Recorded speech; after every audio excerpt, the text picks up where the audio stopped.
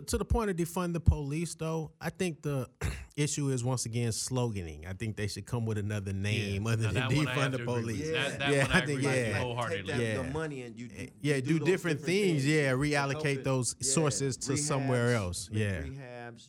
I think they should do a lot for the communities. They need to do a lot of after-school communities like they used to have for us when we was growing up. A lot of stuff that they should do that. And with the technology, I think they'll be better off because they can do more. Now they got all these technology to do things. They ain't hustling as hard. They can just make certain things happen real quick. Whatever it is, from computers to music to writing books. It's a lot of things that they can do in those locations because they ain't learning nothing in school. School is sad. They don't even teach them how to write no more. That's sad. Because of computers, they got them all on computers now. And then they can't type fast either. So it's like, come on, man. If you can't write, you should be typing like 100 words a minute. Right.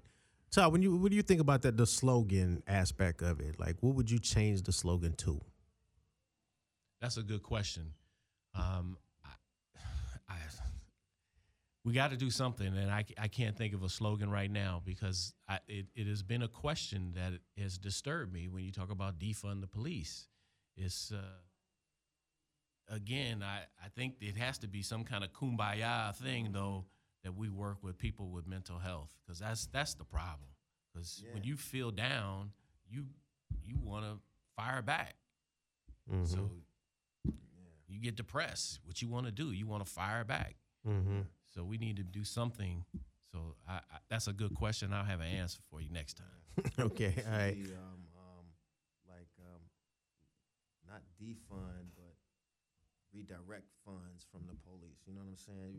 Right, reallocate those funds. Because they need whatever they still gonna need, but now we got money to do other things to help the youth, to help the people on drugs. You know what I mean? To clean up the city a little bit. Yeah. What do you guys think about community policing more? Meaning the cop in that community should have grown up in that community, been from that community, understand that community. Because I think one of the biggest problems is you got a guy from Iowa coming to police Gary, Indiana. Right. That's an accident waiting to happen. Yeah, and a lot of the police that work here in L.A. live in Simi Valley and live way out in Valencia. So they're not part of the community. So and your mentality is different too. Because if you haven't been around folks, you don't know what they're saying, their reaction. And if you see the police officers, for instance, that work with the homeless, they actually grew up in the Los Angeles area. They have the community policing. They have an understanding with them.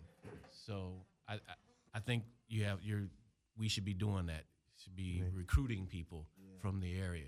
Well, see, the problem with that is, and why there's such a problem recruiting people from the area, is because most black men in that area already have a criminal record by the time they're of age to become a police officer. You got to be 25 to be a cop. Most black men in that community, they get the felony by the time they're 18, 19 years old, and that disqualifies them. Because they're getting these felonies because they're over-policed by the cop from Ohio who's just arresting all of them. Yeah, so that's the problem right there. They need to, me personally, if I was in charge, I would dead that rule. I would okay, just because you have a felony does not disqualify you from being a cop. It depends on what was that felony for. And if it was a felony for murder or some heavy shit, for sure. But if you got a felony because, you got caught with a bag of weed or something back in the day and now you got a felony on your record, then I don't think that should disqualify you from being a police officer. Well, maybe that should be another form of reparations. What? That your felony gets dismissed because it allow you to go get a job that you really want. Does that keep you from getting college funding if you have a felony? Yes, if you have a felony. Having a felony disqualifies you basically from being an American citizen at that point.